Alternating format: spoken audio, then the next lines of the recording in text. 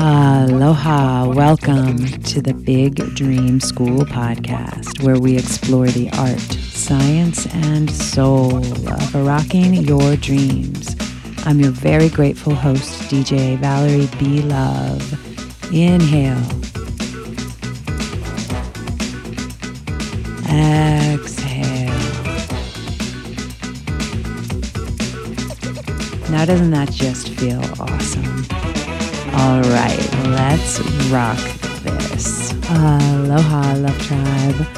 Have you ever had an experience of abandoning yourself for someone else or something else in order to feel accepted, to feel loved, to belong to something? This week's guest is a wonderful spiritual teacher. She is a Kundalini yoga teacher. She's a women's leadership facilitator. She rocks super duper hard, and she is a recovering attorney. She left her role as an attorney to pursue her spiritual path as a teacher. And her gifts and the way that she shares and her magic and her essence is something that I really resonate with. And, you know, she's somebody who crossed my path with a couple different people saying, oh, you got to meet Kenlyn. Oh, you got to meet Kenlyn. I'm like, oh, shit, I guess I got to go meet Kenlyn. And sure enough, I had to meet Kenlyn. So you do too. And she is just delightful. Kenlyn and I get to talk today about many, many things, but practicing the art of sovereignty and the art of truth in your beingness. And she is the author of a book called The Art of Turning 50. She does workshops and courses and mastermind groups for women who are on their path and who have a big mission on this planet. So she's definitely one of us big dream jockeys. She's here to make a big mark on the planet just like you. And she has got a great, great gift. So without further ado, let's talk with Miss Kenlyn Kolleen. Yay. All right, let's inhale.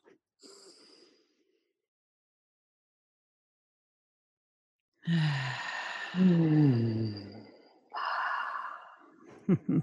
I love that. Yay, isn't that the best? Aloha, Love Tribe.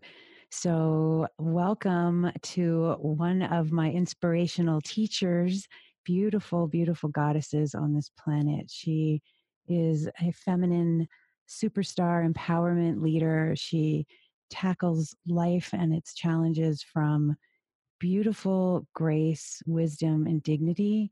She is a Kundalini yoga teacher. She runs workshops and leadership courses for women who are finding their purpose after maybe giving it up a little bit in the middle of life. And so our next guest is also an author of the book, The Art of Turning 50, which is awesome. I have your book right here, and it's gorgeous. Everybody has to get one, even if you're not turning 50. But this is Kenlyn Kolleen. Hi, Kenlyn. Hello, Valerie B. Love and Tribe. Yay. Thank you for having me. I'm so happy to be here with you. Yeah, me too. This is such a journey and fun. Our friendship has blossomed, and I feel super, privileged to get to have you here on the show and get to share what you're up to with the world. And so I'd love to hear from you what's happening in your life right now, what's hot. I want to hear what's hot for you in this very moment on December 11th. It's the 11th. Isn't this great? December 11th. What is hot for me? Well, oh my gosh, so many things, but I'm going to share with you in about 8 days, I'm going to turn 52. Ooh, girl. Okay. That is hot for me. And here's the thing about that. I was talking to another friend about turning 52. We both celebrated our 50th. She helped me cross over. She's about 9 months older than I am. And 52, ladies and gentlemen, is so much better than 50 and 40 and 40.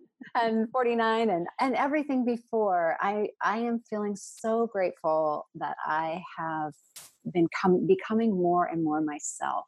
Mm, And that is just a huge gift. There was all these lessons learned, and of course, we have.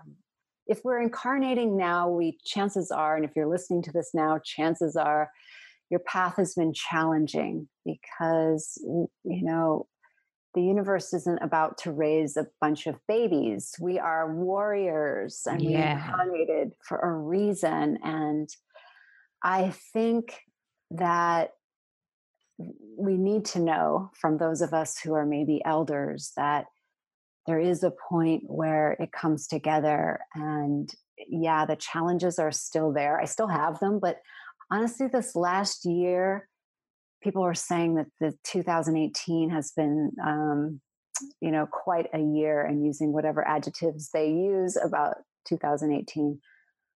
And for me, it was challenging, but I will say that it's the challenge is different now. I'm really clear that it's making me who I am. And so as I approach 8 days from now, this 52 marker, I'm really celebrating. So thank you for asking. Yeah. Well, that feels good in my body to hear that. And I was, in your book, you talk about, the 20s, 30s, and 40s versus the 50s and how the allowing, like just allowing it seems like um, it's a more comfortable way of being instead of the like, hardcore driven. We've got to keep pushing and moving and grinding forward, which, that is the energy of a younger demographic, and that's what we're doing. It's like I think of like something that's growing out of the earth, It's like that initial stages of growth. It's like it's pretty powerful and disruptive and there's a lot of stuff going on, but once you do get to be this bigger version of yourself, this tree as it were, Mm. but, it's not as it's not as disruptive. It's not as like, rah, kind of like, yeah, I'm here. Yep, we're gonna go through some Yeah, the seasons. We're trees will just go cool. like this. They'll just be Yeah. like, "Oh, yeah, I got that. Oh, obstacles. Yeah, move with it, move with it." Right? And I love that. So I feel like just hearing you talk about that makes me think of the comfort of the wisdom of being just a little bit, further along on the path. Yeah, and it's your come from place too, because I am super driven, and I love that quality in myself. I have a defined root in human design. If those of you who geek out on that know what that means, so I've got this like root that's ready to go. It's pressurized, um, but the come from place is less and less a place of I have to prove myself, which Mm, is definitely where it was when I was 30 and I was in law school and I graduated at the top of my class. And then I was going to go be a kick ass lawyer. But then I kind of burned myself out, and the universe had in store for me a whole spiritual awakening. So over that time period, the come from place has changed to just being on my mission and feeling the sense of being filled up. mm. That's another distinction that we have to learn, that our cups have to be filled first before we give out to the world. So maybe a lot of things are similar, but the come from place could be different at this stage of the game.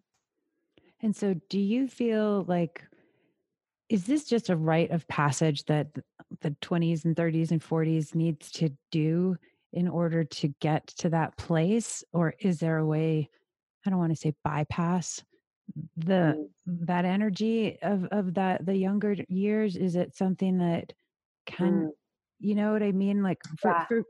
for just an example, for me drinking, like when I was drinking, it's like I knew that I was going down a certain path, but I was really stubborn.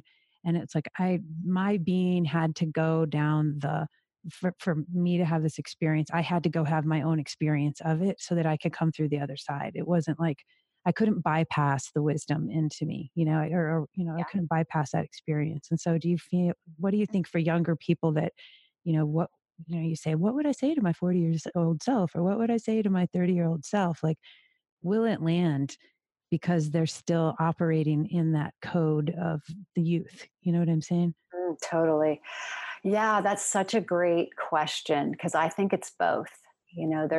There is definitely wisdom and life experience may be separate, and maybe wisdom comes from life experience as well. Yeah. So I know a lot of young people, probably your daughter and your son as well, right? They're like they have like information dropped in from another realm, and they know things, and you're like, how did you know that? They can assimilate, they can understand. A lot of it is because they're raised by us, and also the consciousness is evolving. Our worldviews hierarchically are increasing. I mean, we have worldviews that were not available to us even probably 50 years ago. Right. So there's that piece where I think the younger 20s and 30s and some 40s are from another world.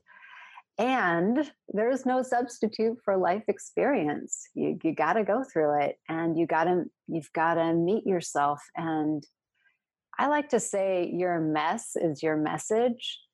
So Oh, girl, we're tweeting that. That's going to be one of that's good, right? I know. All right. Eloise is my editor. So, Eloise, let's tweet that one. That's a good Yeah, right. one. Yeah, I don't know who said that. I didn't come up with that. I think I heard that somewhere. But if your Good. mess is your message, and I believe that it is, especially right now, then you have to make a mess. So, as consciously as you can make that mess, go ahead and make that mess. And at some point there will be new awarenesses. I mean, I have a client right now who is 30, and we call her like the mini me. She has almost the same human design chart as I do. She has the same Gene Keys chart, and we laugh our asses off together so much. We have so much fun.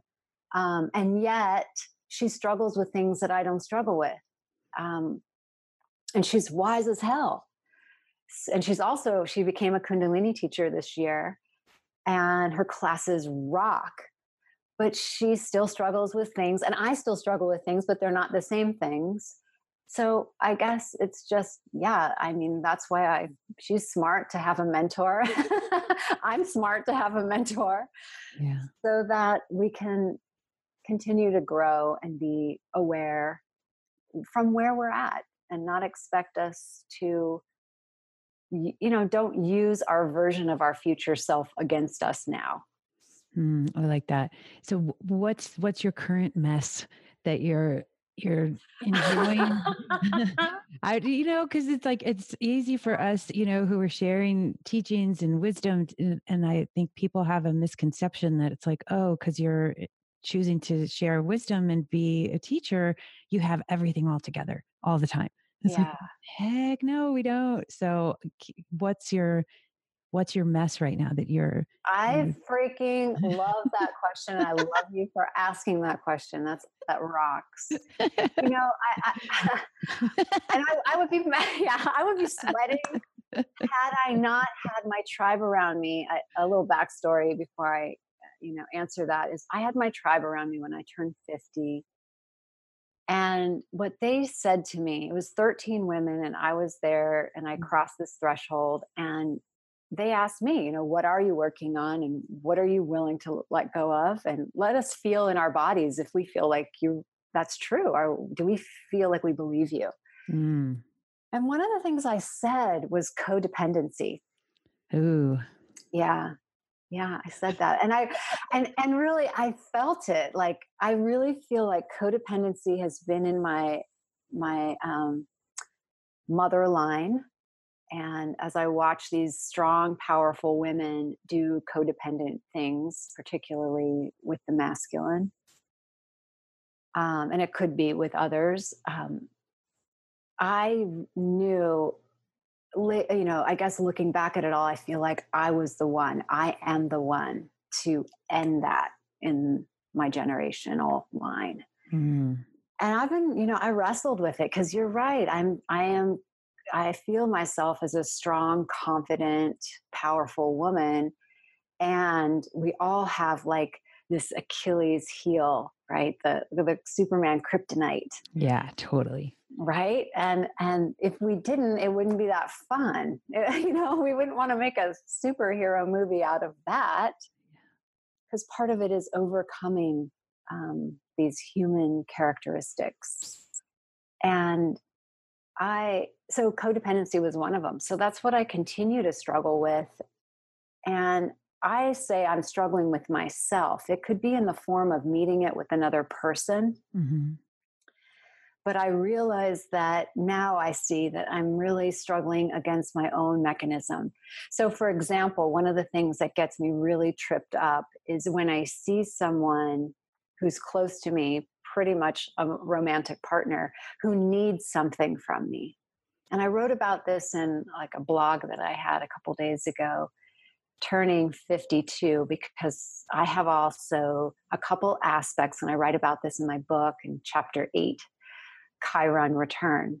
Mm. So when a woman is in her, like a woman or a man, anyone, every 50 years, Chiron, the wounded healer, meets your Chiron in your natal chart. And some people that's no big deal, and other people it's a monumental deal. And for me, it was monumental. And that's why you see people who they're looking forward to turning 50, but like life is like a shit show. And the phrase I used is the barn's burnt down. Now I can see the moon. Mm. Sometimes you get a divorce, or you go into a depression because your kids left for college, or, you change jobs. It could be anything. And it's a real reinvention time. So for me, I wrote about the Chiron, and I just went through my Chiron return. And now, just to make matters more interesting, Chiron is on my moon, which is the mother in the 12th house, which is like the unconscious. And Chiron is visiting me exactly for 30 days over this birthday. It ends 4 days after my birthday. And I was like, when I saw this, I was like, holy shit, are you kidding me? But then I realized, no, lean in, like whatever needs to go. So for me, my mess is this last vestige of codependency. And I say last in quotes because, it's like layers of an onion. But my partner is going through a lot. He's younger, so he is still finding himself and going through a lot. Mm-hmm. And he's leaning on me quite heavily. And I think every woman, particularly, I don't know, maybe men can write in and say me too, but I know for women, we've had such a lifetime of service that when I'm coming into this age, I'm feeling more of my sovereignty. Mm. Yeah, and my true self. And I'm also not buying into someone else's view of themselves as less than powerful, because I can see the trajectory now. And I'm like, oh, no, this is just something you're going through in order to help you see that you're actually really powerful. So in that configuration, I'm having a hard time. I'm wrestling with myself because I'm having a hard time like rescuing or saving. And my yoga has been to just really pull back and allow the person to have their experience, knowing that, God is the God of all of us, not just me, and I'm there to help everyone. So I've been getting my mentors together to help me really get this lesson that I'm okay and that person is okay. And I don't need to overextend, overgive, overdo it, just to know myself as someone who is worthy to be on the planet. Well, and I love that that's another thing in your book in the grid that you talk about. It's like the overgiving to feel worth, and I know I struggled with that too. And I imagine a lot of people, can you for people who don't know what the word codependent means? Like, I didn't know what codependent meant until a couple of years ago. I didn't know the true essence of it. I thought it was something totally different. And can you explain that a little bit so people understand? Yeah, I'll explain from my point of view of how I experience it, and I'd love for you to weigh in because we all maybe it shows up in different ways. But for me, it's like an enmeshment. Um, I've heard it.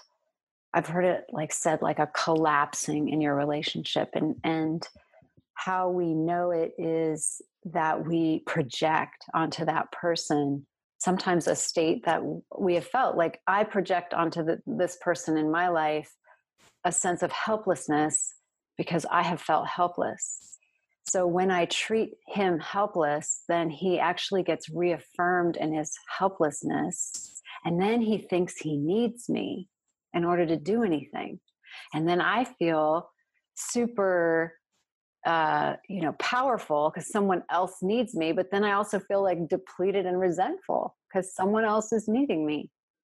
So the lines are all blurred. And when I come back to myself of what is it that I'm running from inside myself that I need to be responsible for, me and my actions in my world, and also how do I let this other person have their own experience? And it's not as simple as you go have your own experience and I shut you down, because all the while I'm still trying to be in relationship, like relating, in intimacy, in connection, in union. And that is, my friends, the yoga of it all. Oh man.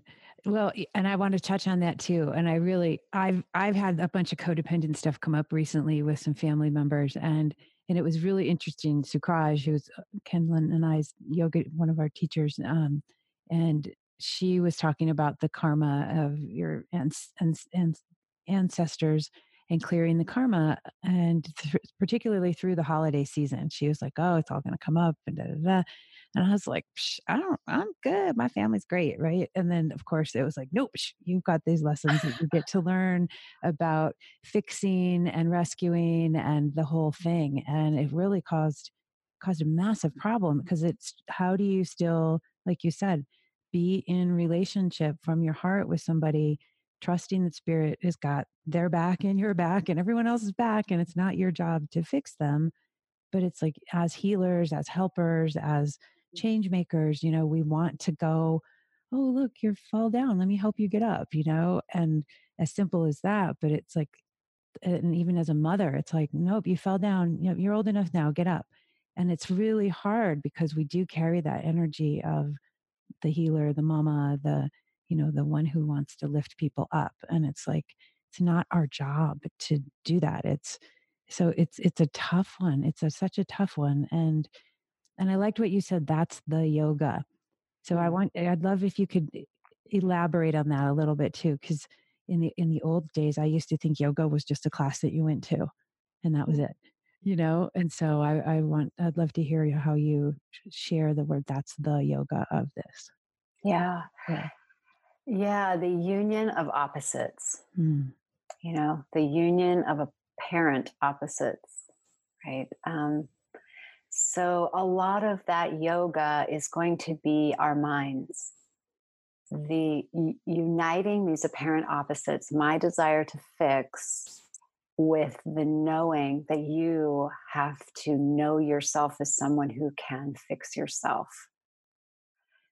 Um, that that is, that's an inherent tension. So the union of those opposites for me comes through in my thinking of, lots of different distinctions. Like, I mean, that's why we're on the spiritual path. So I remember Byron Katie, who wrote Loving What Is. She talked about never wanting to cheat someone out of their path, Mm. because it was her path, and she had a pretty brutal path that woke her up to her true self. So I think about that kind of thing. And I think about like the arrogance that I might have if I think that that person's not doing it right.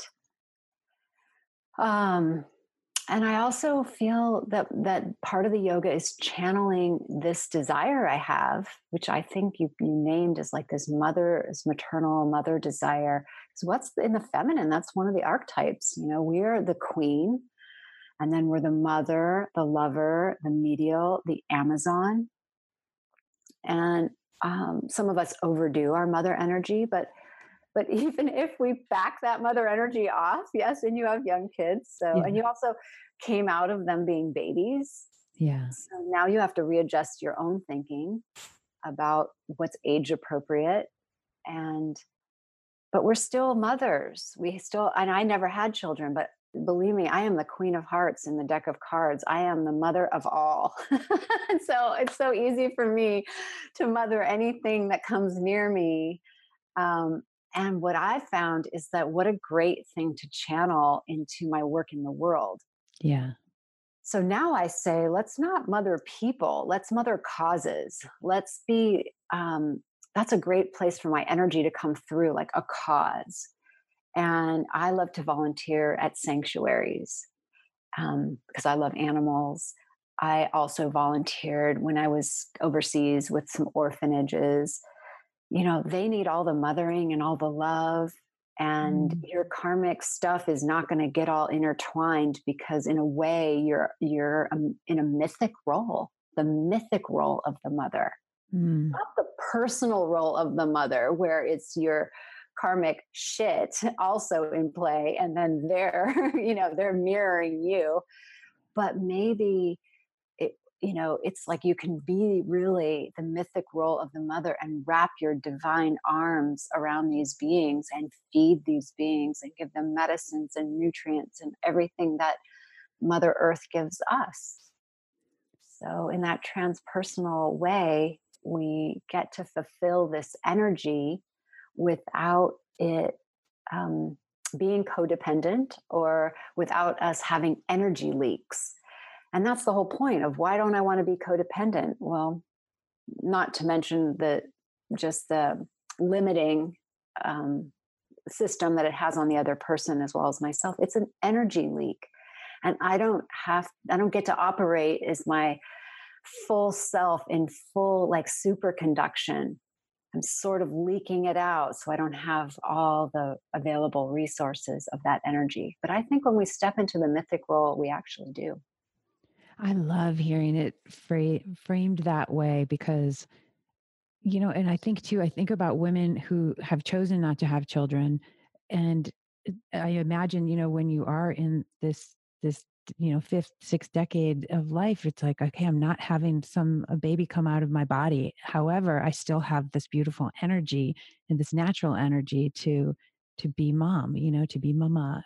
And it doesn't have to be the old version, the traditional version of it. And I love hearing that it's like, oh yeah, you don't have to have your karma mixed up. You can just do this in service of that energy flowing from a clean state and not um, and of course I love the term energy leaks. We use that a lot. And I'm like, oh right, I have a money energy leak here. I have, different things that go around. I'm like, oh yeah, I'm a leaky motherfucker. Totally. Clean them I'm up. like, oh, I can't MacGyver this one. I better do some real work. Yeah, right. The bubble gum ain't gonna It's help not this. there. It's not there. It's there. It's like you're like, dude, you're leaking. Um, Yeah. I think that's awesome. And so, um, do you run into that with the like? It sounds like do you work with women in this demographic? Or are you working with a broad range of women? What's your kind of audience that's your sweet spot of the women that you serve? Yeah, I thought it was going to be just mid-aged women, but I've got millennial women too. And what I think the common denominator is among these women is they want a spiritual answer to a lot of the problems that they're having. Mm. So some people can be CEOs of companies, but they want to integrate their spirituality into their company. And then some others are just kind of on the other end of addiction and they want to, they've gotten through I would say the crisis point, because my work isn't really in the crisis. My work's not trauma work. My work is like, how then do you be? Yeah. And what do you want? And how do we get you there? I really trust deeply in the women who come to me and their visions. So I try to draw out their vision and then see them and hold them in that vision and get them there. Because, anytime we set for ourselves something we've never done, a big vision for ourselves of what we've never done, we have to have oftentimes other people to help us achieve it, because otherwise we tend to believe our thoughts and we just kind of circle in what we've always been doing.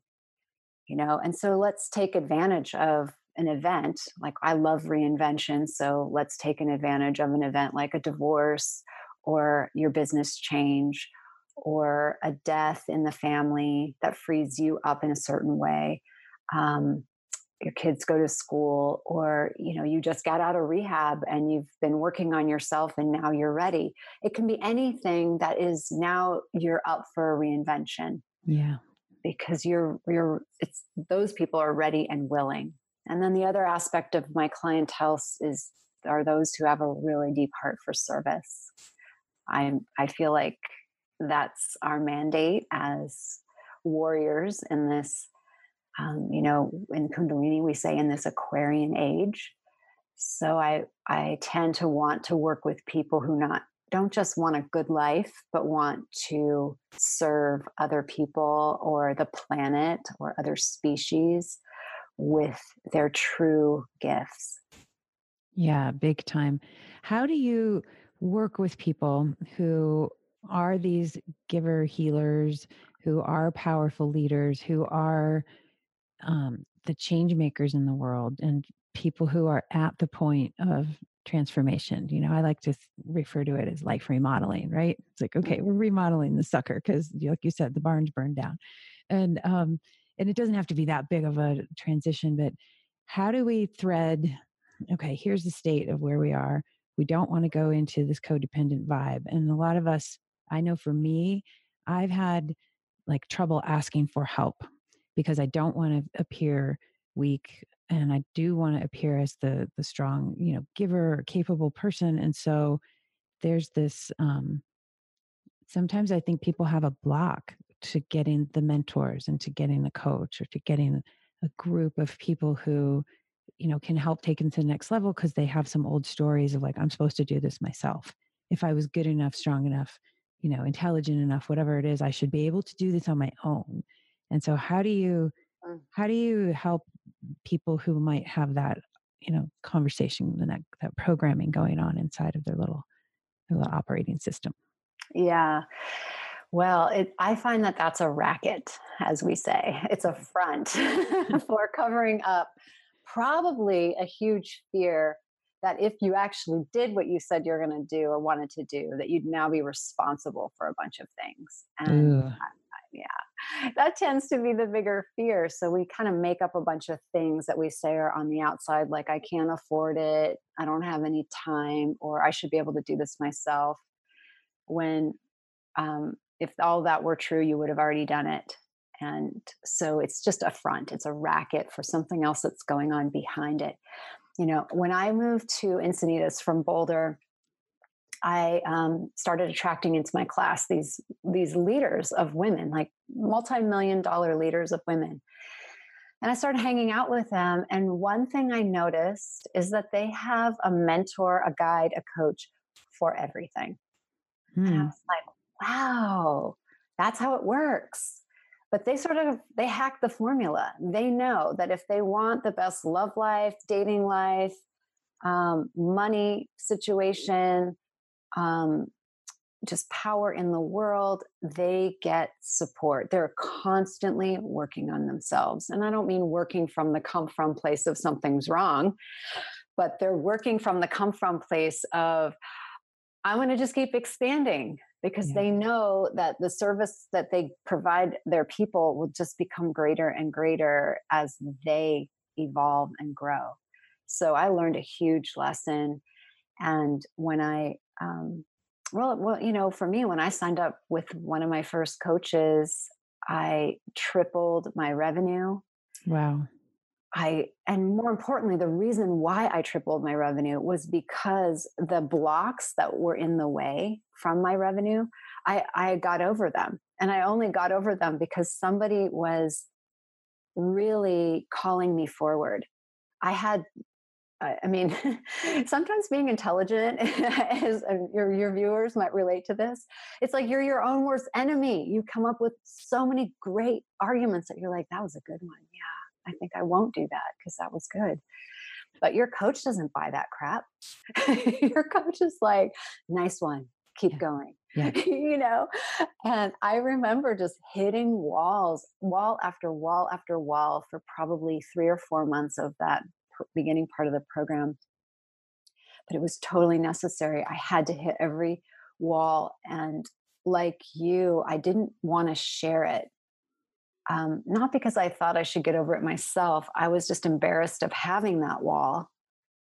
And then I was embarrassed that I needed help. And I also knew that if I said it, I would have to be accountable to doing something about it. Mm. But since I plunked down the money, and the money is a very great motivator if you usually plunk down enough money, Right.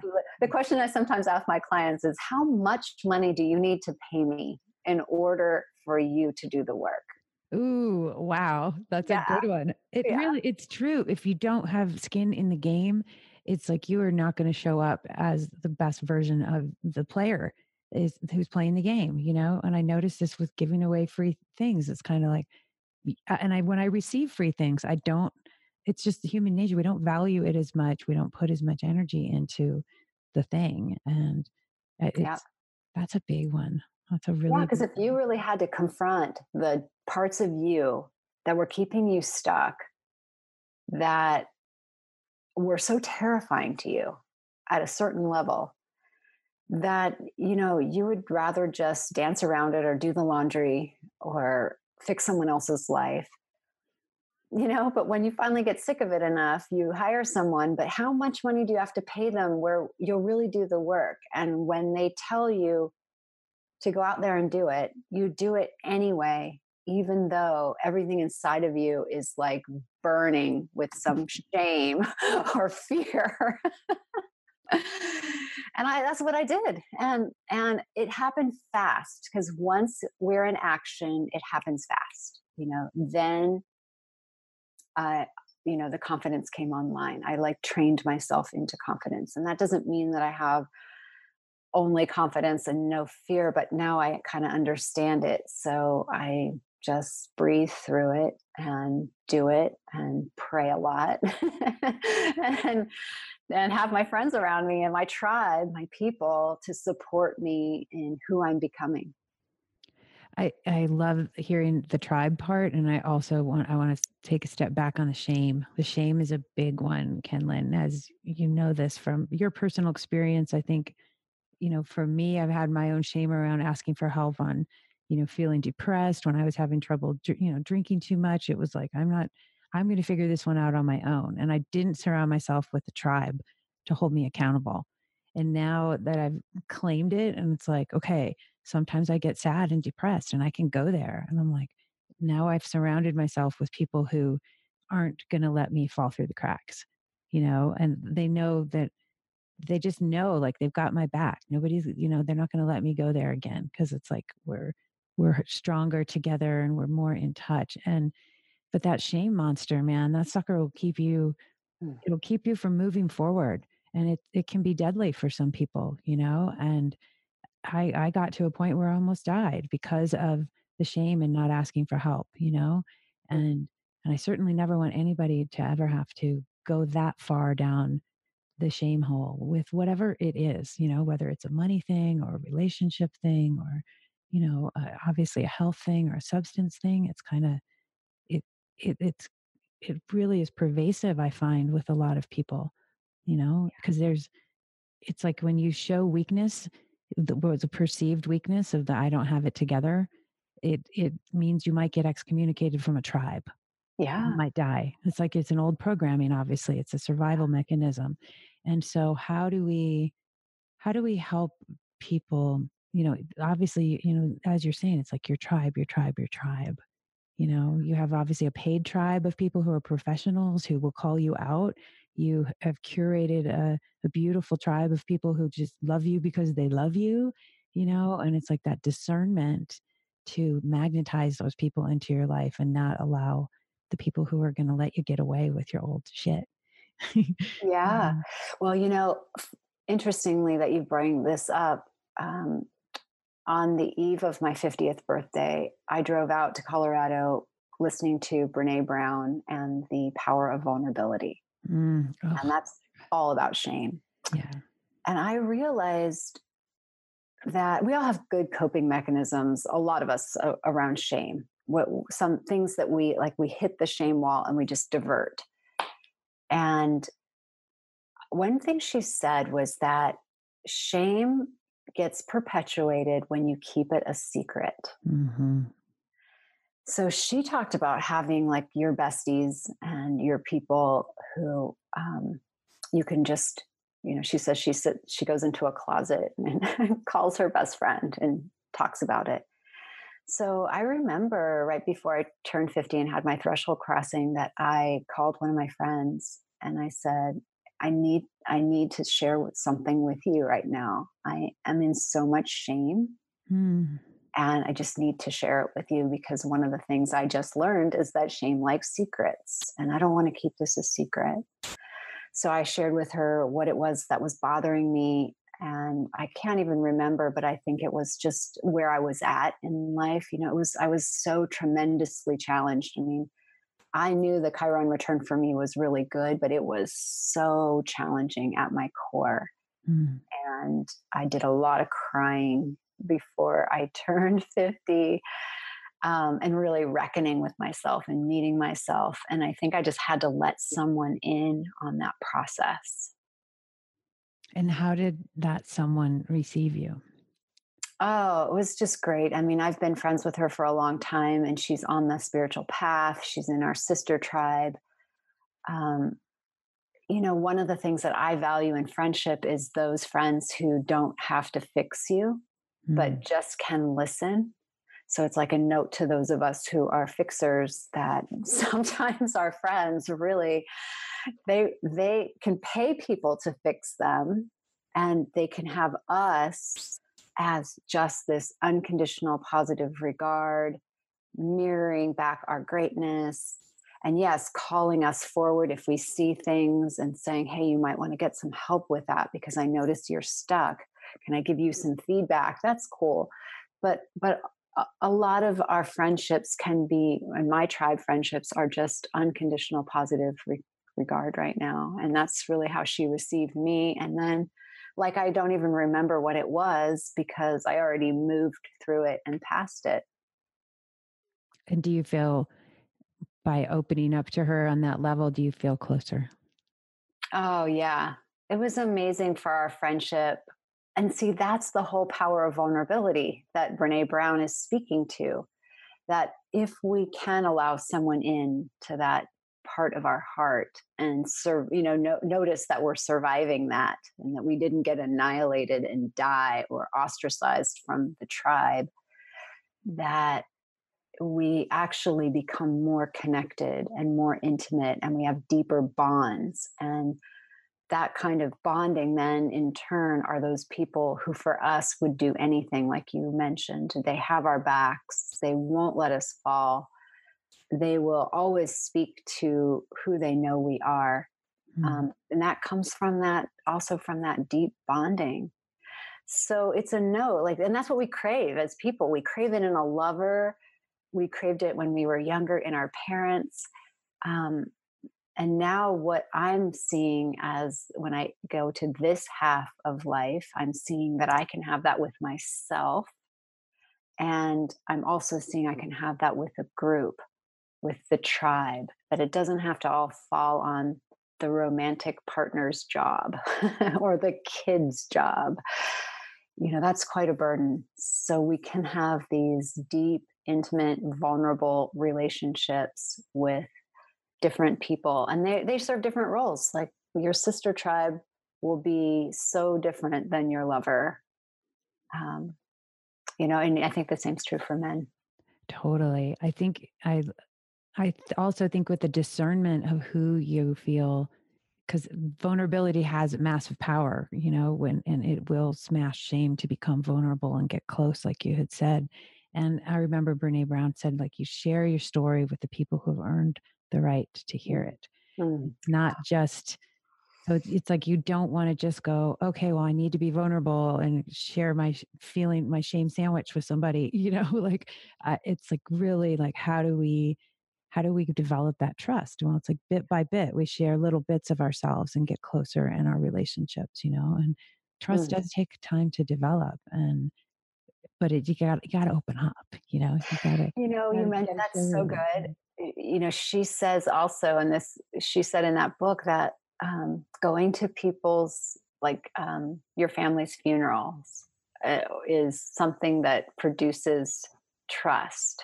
Like, so Mm, if my father passed, my friends coming to that funeral, that has really changed my point of view around like going to people's weddings mm, or events that they have. I realized that I wanted to be that person for other people. mm. So I started to open my schedule and get out of my comfort zone to travel to weddings, um, some birthday celebrations, just some significant events for people. And it was Brene Brown who really said that that's one way to grow trust between people. That's so true. I haven't really pondered that. I love that because it's true. You think about it, it's like, oh my God, she was there for me when da da da da, and you do have that. It just takes these little things of showing up. It's that show up factor. And I relate, like I'm now that I'm not drinking anymore, I'm a total hermit and I'm a happy hermit and I love it. And I'm like, oh, I actually like hanging out and doing my thing and being creative. But it's like, Val, you got to go out and be with the human beings. And, you can't just, so I feel like um, I'm learning, I'm still learning how to be this new person, but it does, you get that trust factor and that connection. So yeah. Wow. And you pick your people because Mhm. we can't do that. I think Malcolm Gladwell in one of his books talked about, the word 13 is coming to my mind and I don't remember, but it was like our close connections, or we can only handle so many of them. Yeah. And I know some people like to be broader. I tend to like to be deeper.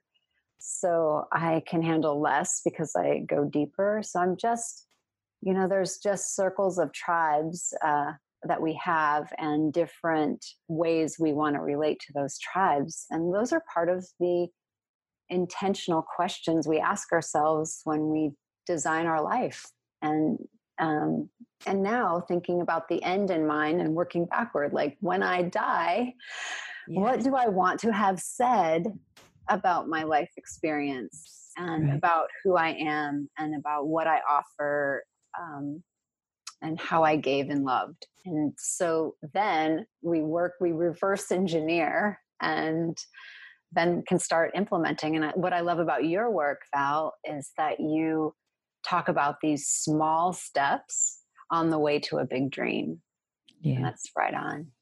It is. And I feel like we sometimes lose sight of what our big dream, what our mission, what our purpose is on this planet because we think we're supposed to fill the role of the good wife, the good mom, the good lawyer, the good, all the things that we think. And then we're like, shit, I just sold my soul for all these other things. And you don't realize it until you have these big wake up calls in your life, whether it's a turning of age, whether it's, somebody dies, you do the divorce, whatever. And it's just like, oh, fuck, who am I? And that's what I feel like the training of for all of us. It's like just these little tiny things and having that awareness, like always knowing like this is the thing, like staying connected to the thing, the dream, the mission, Because I think we all did say we had a contract. We said yes, like I'll go on this journey. I'm coming to Earth. I'm doing the thing, and it's like then we get all sidetracked, So it's awesome. So That's where that yoga comes back in. One more thing about that sure, is just yeah, that where the yoga comes back in of learning when we overextend and learning when we we went from service to now playing the good wife. Like, how did that even happen? I wanted to show up with all my best intentions and then I started denying myself. Yeah. That's where this yoga, and I'm really working with this yoga of autonomy and sovereignty. One of my, my women's group program will be called Sovereign. Mm. I'm really just feeling like that's where we are in the age of the feminine rising. We're at this place where we actually cannot anymore give away ourselves without first being here and filling our cup, and also checking in with our truth. And to suffer disappointing someone, for those of us who are, empaths or people pleasers or fixers, is a real tough one.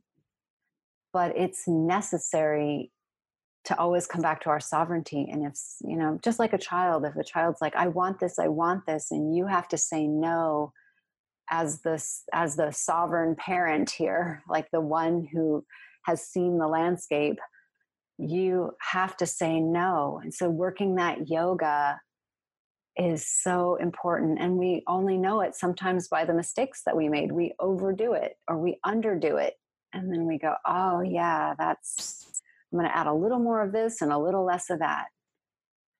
I love that. Well, and I think about, like you said, you go in with this great intention in a relationship, and you're like, well, I'm not going to give myself away too much in, this marriage or this business relationship, whatever the thing is. And then you find it gets eroded over time. And then like, again, you're in that weird, like, oh, where the heck how did I get here? How do you, like, I'm somebody who understands that discipline and ritual and practice works if you do it.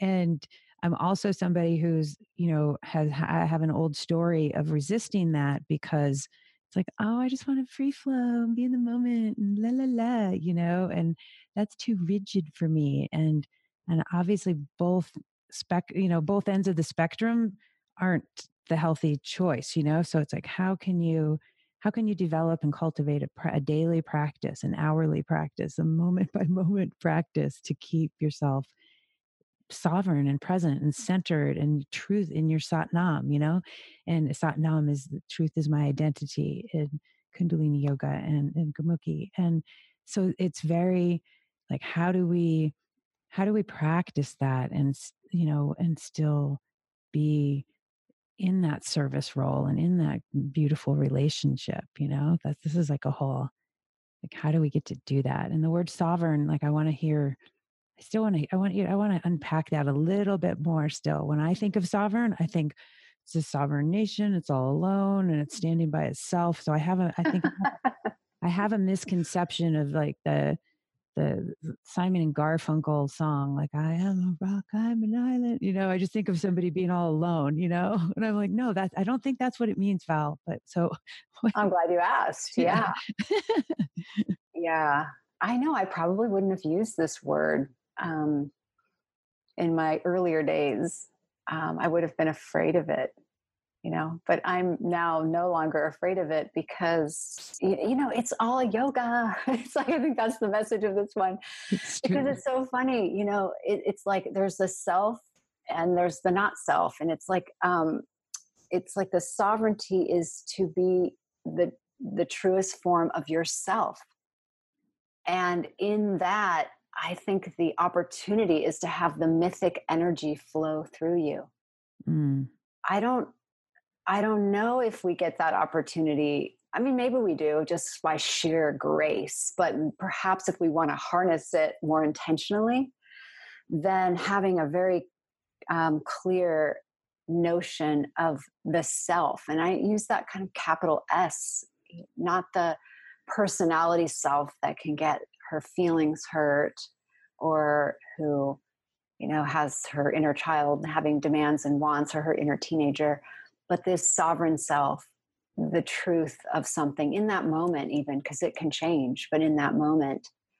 So in a one weird way, there is that sense of an island of alone, because you're, like what they say, you come into incarnation alone and you die alone.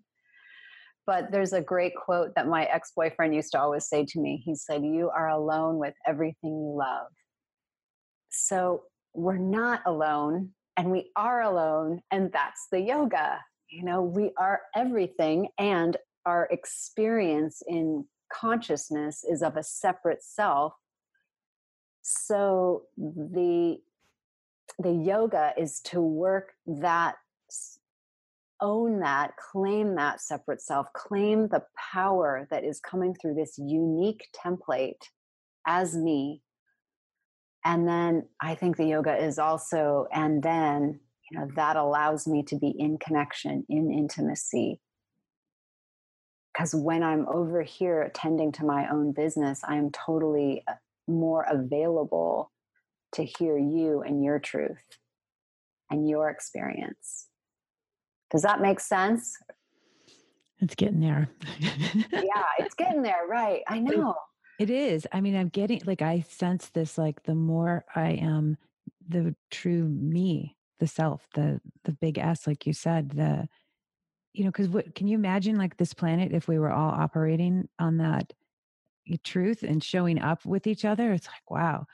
It's like, what an authentic way to be together and be, growing and learning and being alive on the planet, like you can tell when people are not that way. Like you can tell when they want something from you, or you can tell when there's this thing. And so you're not having that energy of, the not codependent experience with each other. And like, do you have people in your life that are not paid coaches or not paid mentors, but obviously you have this great sister tribe. Like, do you have people in your life that you just know, like they're super sovereign?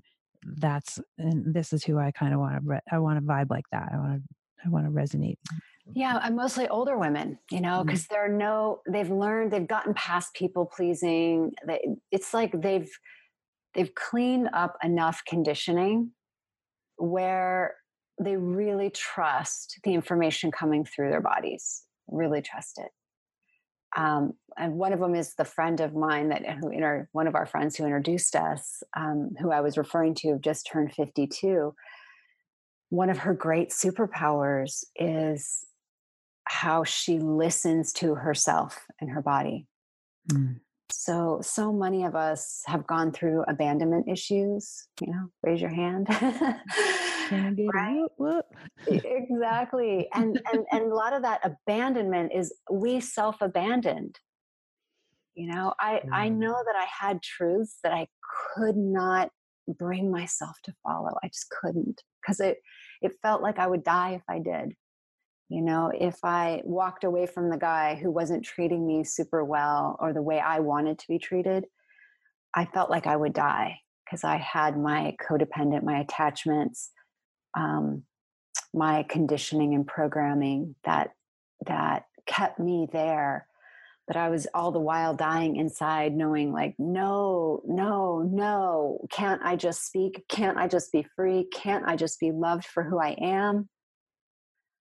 That's when we start to give ourselves that is sovereignty. Mm. Trusting it. It's not me over you or me against you. It's that we're in harmony. And if there's a no over here, then it really is a no for you too. That there's a yes somewhere else. You thought it may have been me, but it's not me until it is me, because we can change our minds. So that's the beauty of this dance. And when I trust and when I surrender, and when these women who are, like you say, vibing that, and I get to witness them, I can feel in them a trustability that their yes is really a yes. That they're not trying to people please or placate, but that they're going to back it with their full self and their presence. That's a huge gift. Ultimately, that becomes the gift that we have to offer.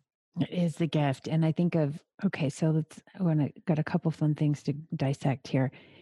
For our 7-day experiment, I know we've chatted about doing this, and I don't know if you have one. And do you have one that you came up with? Because I just like kind of one just flashed. Yeah, just tell me what yours is. So I'm just going to share it, and we can always do all of them. We can do 2 experiments, because it's an experiment. Dang it!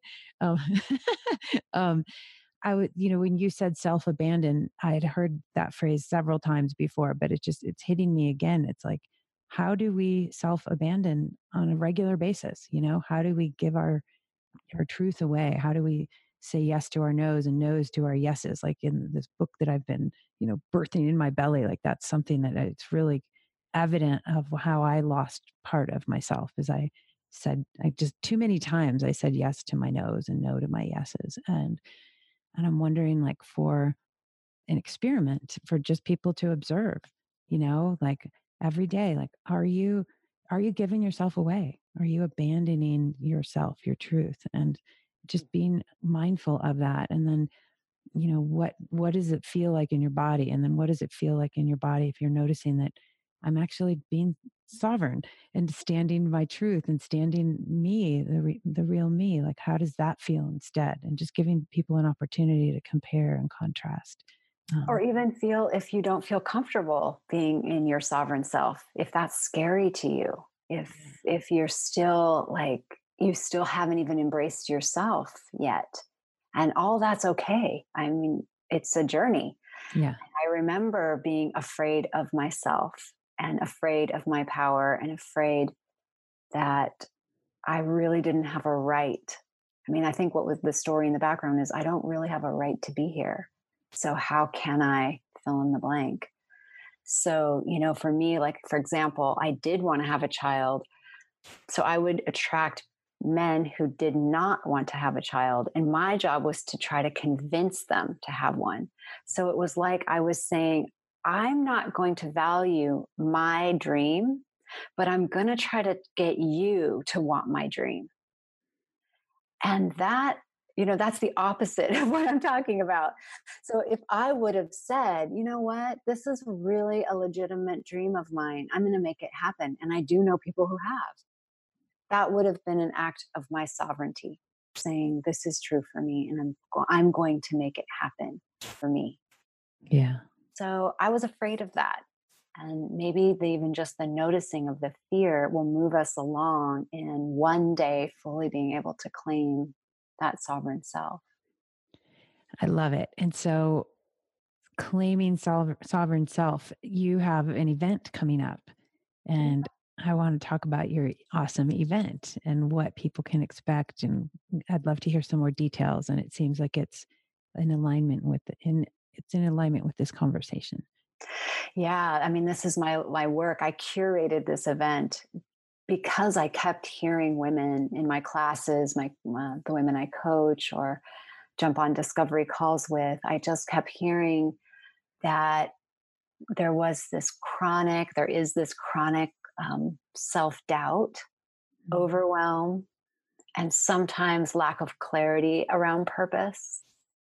All of it just feels confusing, or you know it, but you doubt it. And I felt like, okay, we're in this time, this incredible, remarkable time in history when women are truly being asked to rise. Hence, I put the name Rise on my event. It's February 1st, 2nd, and 3rd in Encinitas, California. Awesome. Yeah. And so I just wanted to curate an event where at first we celebrate this rising because it is a sea change in history. And maybe we don't really see it because we're in our granular lives. In our granular lives, it might feel like business as usual.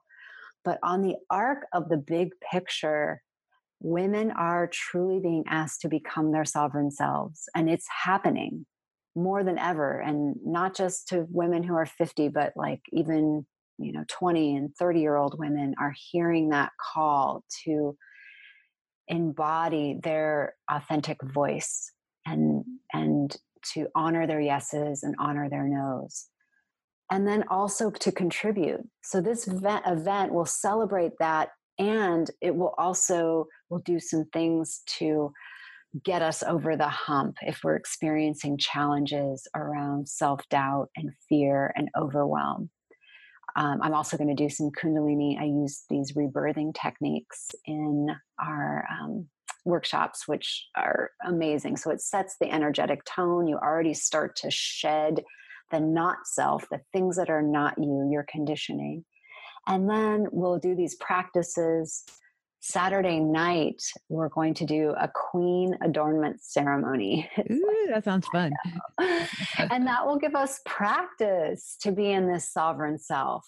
and to speak our dreams from our voice. And I think when we speak them in tribe, we get more confident and we get more mirrored in that. Yes, yes, we can feel the resonance and vibration that we are supported here on this planet to do that very thing. Yeah. So the women I'm imagining will walk out of this retreat feeling a big inner yes and some clarity around what that yes is attached to for their service and work in the world, their contribution, what they're here to do. And then I put together out of that my 9-month group program for women, which is called Sovereign, so that they can take that and work it in a granular way. Because yes, we will have great energy from the retreat. And for those women who have something they really want to birth into form, this will be the place to do it. So I'm really excited, and I invite all your women, it's women only, sorry guys, women only, to come to California in February and just do this. I think 2019 is going to be quite epic. So let's kick it off. I totally agree. And they can find you at kenlynkolleen.com. Mm-hmm. And I'm going to leave all the show notes and all of her links and everything in the show notes on DJ Valerie B. Love's website. And really quick, I want to circle back to the event and then your 9-month course that do you call it a course? What do you call it? Like a mastermind? Yeah, it's a mastermind. It's a course. It's a circle, a soul sister circle. But it'll have a curriculum of working through like the 9 diamonds of sovereignty. Ooh, I love it. I have a diamond theme right now. I love it. It'll shine bright like a diamond, baby. Shine bright like a diamond. And we're giving away a diamond ring on that weekend. I saw that on the flyer you sent. I'm like, a diamond ring, girl. Okay. I love it. Someone gave me the idea because she was wearing one on her ring finger. And I said, "Are you engaged?" She's like, "No, I got this at an event." And what struck me was like, you married yourself. That's sovereignty. And if you'll marry you, somebody else will marry you, and a whole tribe will marry you. Exactly. I love that. Wow, that feels good. And so, okay, I want to unpack that even a little more with the mastermind. So when we talked, you had told me that you're going to link a service project, some type of a service project with your mastermind. And that inspired me 1,000,000,000% because, all the proceeds that we generate with the Big Dream School, I donate 11% to charities that support the sustainable development goals and mental health and all of the good stuff here. And so I love that you're doing not just, let's just donate some money, but it sounds like you're going to, you may not have the exact thing, but I love that you're creating a service project associated with your gorgeous mastermind group and your course. Cause that to me is like as a participant of thing, I'm just like, oh yeah, that sets it apart energetically big time. It's not just about, what do I get out of it? It's like, what, in action. So I love it. I love you for doing this. Thank you. Well, the women I hear from, I'm sourcing from the women. It's my own vibration, like my own resonance. And I'm also asking women, what are you here to do? And everyone's like, I'm here to heal, I'm here to serve, I'm here to contribute, I'm here to make this place a better place. Yeah. I'm here to make a difference. And so I thought, yeah, me too. So let's get in action around that. And I noticed that I don't really want to do things by myself. I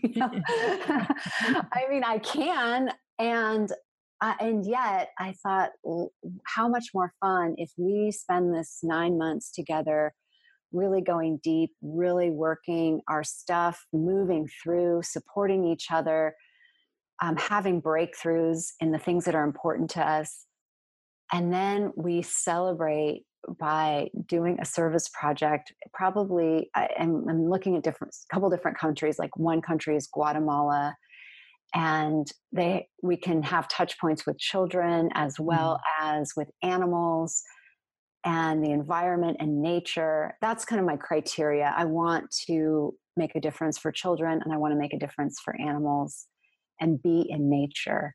Love it. And I just think, okay, well, let's just do it together, because probably none of us will all dream about it, but we won't do it unless we do it together.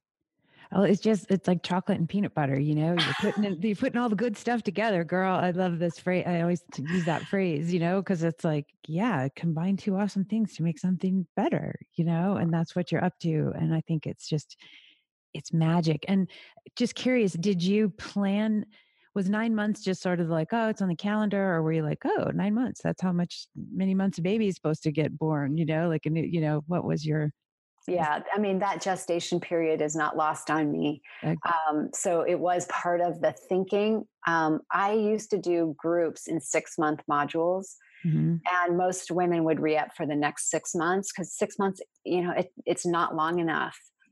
And I think what I love about it is we'll actually start in March and we'll end in November.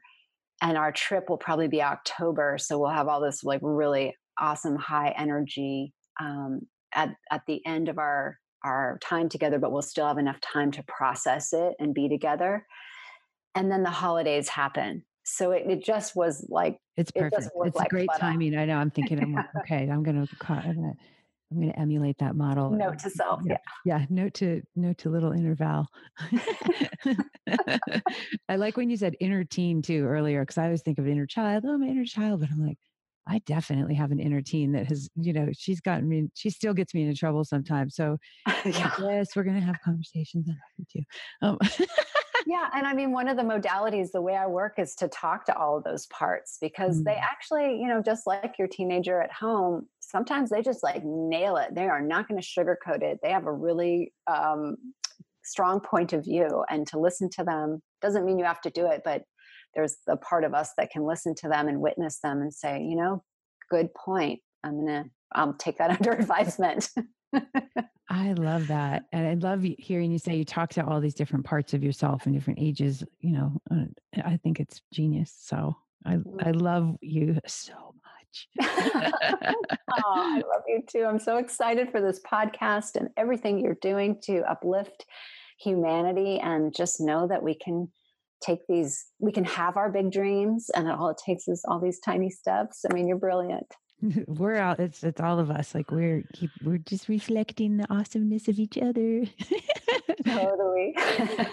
Totally, man. Hey, so I want to ask you. Okay, so let's song of the week. You sent me a song by an artist named Fia, Fia, like Frank, not Sia. Who I love you, Sia. Do you want to share with the listeners the name of it and why it's special to you? Yes. Oh, y'all, you have to listen to this. Okay. It's Fia, like she said, F as in Frank, IA. She's from Sweden, but I think her boyfriend's in San Diego. So we might see more of her. I saw her in concert in Encinitas last year, and she is just a starseed. She's a Mm, millennial who has a message. I talk about what we were saying before about this knowledge that we as midlifers, I as a midlife woman have. This is in this woman. She came in with it. So she's singing these songs, and the song that I picked for us is called Shedding Skins. mm. I play it all the time in my Kundalini yoga classes, and my students invariably, like 5 people come up to me after class and say, "What was that song? I must have it." Wow, Thank cool. you. Okay, great. So that'll be our awesome song of the week. And so for the experiment of the week, Kenlyn, what do you think? What do you want to do? And will you do it with me the week that we broadcast? Will you do the experiment with me? And then we could share our journey on the experiment with the Big Love Tribe. What do you think? Absolutely. I mean, I do that. I love that experiment. That is my practice. I want to ingrain it into me. So I think that is perfect. I'm going to add a little hack to that if Cool. Yeah. I want to hear your people take on it. want it. Yeah. So, what allows me to do that check in process is slowing down, because it's the auto responses that get us in trouble. Mhm. When we respond right away, to, especially when we're triggered, Yeah. particularly, then we, tend to operate from the not self, from the conditioned self. So, what I've been doing more of, and this is from our Kundalini practice, I just did a 40-day meditation for a calm mind Mm. and an open heart. Um, so the meditation is just a deep inhale. You suspend your breath at the top of the inhale and hold it for as long as you can. And then without efforting, just exhale. Exhale all the air out and then hold it out for as long as you can. And then you take another inhale. And you can repeat that as much as you need to. But even just one breath like that slows you down. You'll be surprised. It gets you out of anxiety, it gets you out of trigger. I just started the inhale for me widens the belly, it extends the belly. So already just then in that one simple, like within 2 seconds, I'm already feeling better. I'm not triggered. And then I just hold it a little bit, exhale all the air out, inhale. So it's really smooth. There's no gasping in it. And if you're gasping, you're just holding a little too long. Mm-hmm. That to me allows the nervous system to regulate, calms it down. So you're not in a fight or flight state. You can be more connected to your center and your truth.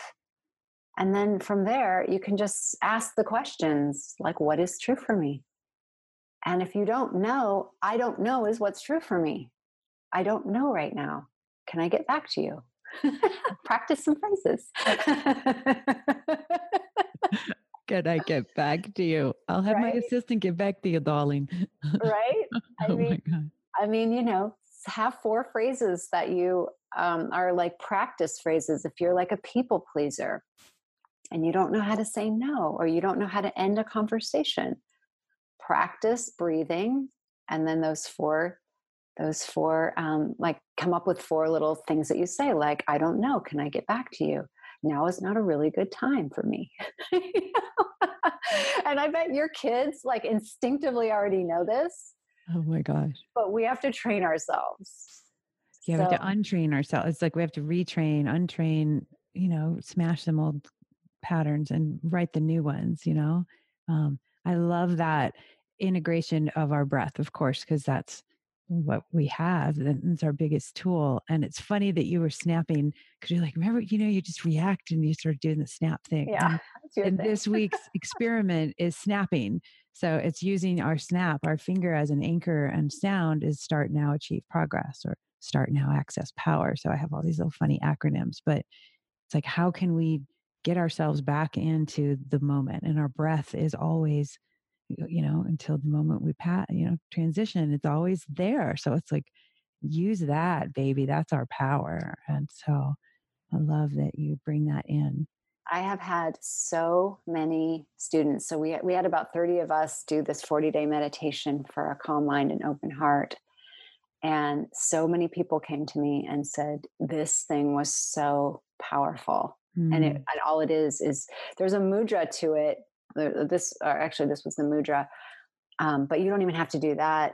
You can do the breathing at the grocery store, in the line, or on the phone with AT&T or Sprint or whoever your carrier is when your phone goes down during Mercury retrograde or something. Oh my gosh. Well, and that's the thing you want. Like, I think the essence of doing these little micro practices are, let's have a little mindful session where we do them, whether it's 7 days or 40 days or however long. And then it's like, then it gets part of your operating and how it's like, yeah, this is what I do when I'm in line. Or, these are the things that you do instead of being irritated or, having your monkey mind go in all the directions. So it's like, it's powerful. It's super powerful stuff and it works.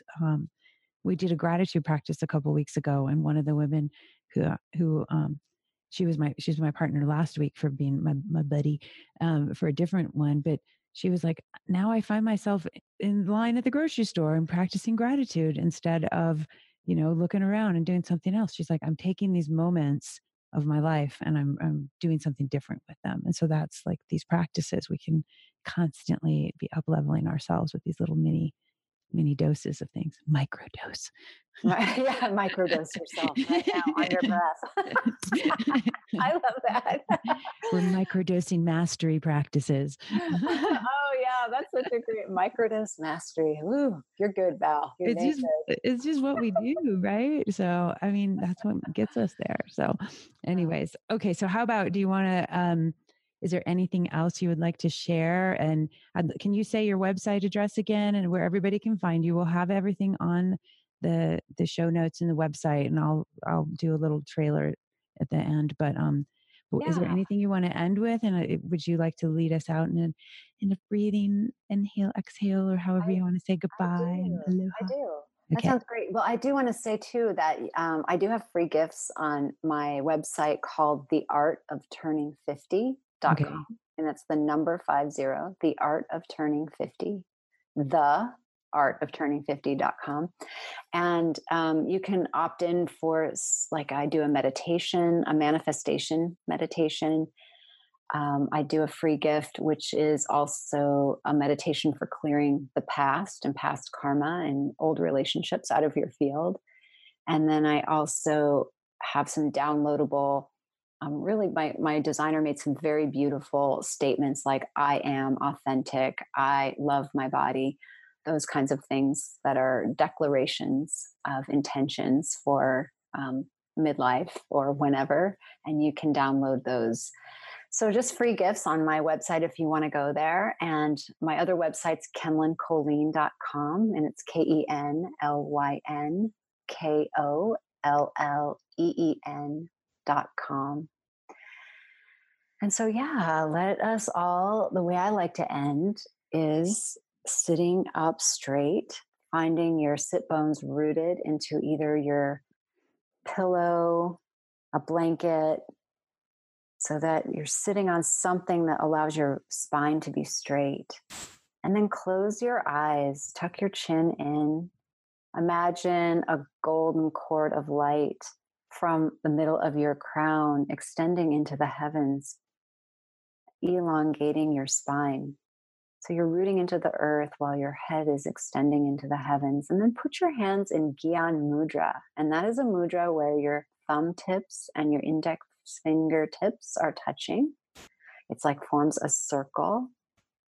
And you can lay the backs of your palms on your legs or your knees. And your eyes are closed. And from here, take a nice deep inhale.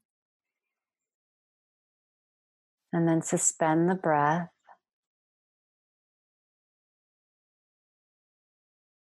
And then exhale through your nose. Exhale all the air out. Let it fall. Let it go. Push out the last vestiges of air and hold it out. And then inhale again. Let's do that one more time.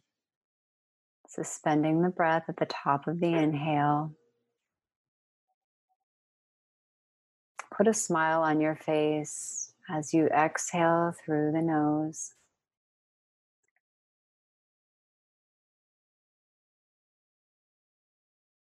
And then exhale all that air out and hold it out. And then inhale the air in. And then just breathe naturally and scan your body and see how you feel just with 2 simple breaths.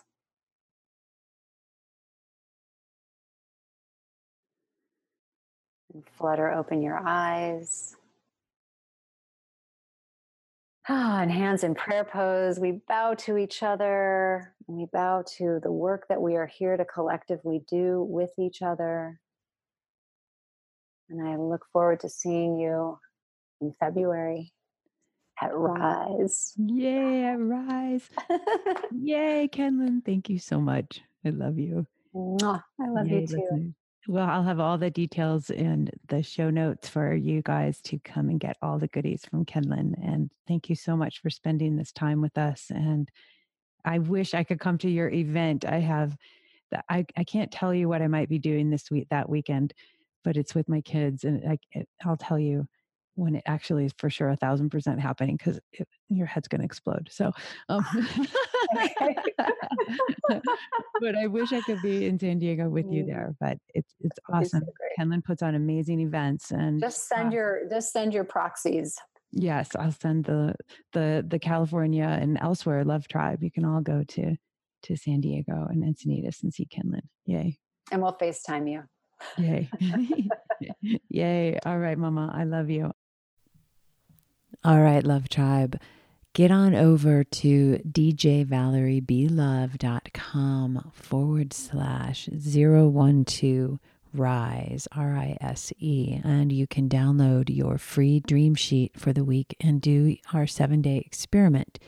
Kenlyn's going to be my buddy this week, and we are going to talk in social media and Facebook and Instagram and everything about how we're doing on this experiment. And this week's experiment is about self-sovereignty and noticing, taking that inhale, pausing, exhale, pausing, getting grounded, and then noticing, is this true for me right now? Are we allowing our boundaries to be crossed? Are we, not being true to ourselves? So really noticing our truth, and are we operating from a place of truth, and what does that feel like in our body? So each and every day this week for the 7-day experiment, we're going to pay attention to, are we being truthful with our yeses and with our nos?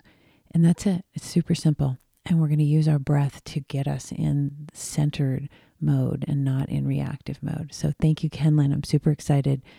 Again, 012RISE, djvaleriebelove.com/012RISE. All right. Can't wait to do this experiment with y'all. Aloha. Thanks again for listening to this awesome Big Dream School podcast. If you received any benefit and you like it, it would mean the world to me if you could please take a moment to send us a review on iTunes and subscribe. It will help us get this message and these tools out there to all of the big dreamers like you. Thank you again, and many, many blessings to you in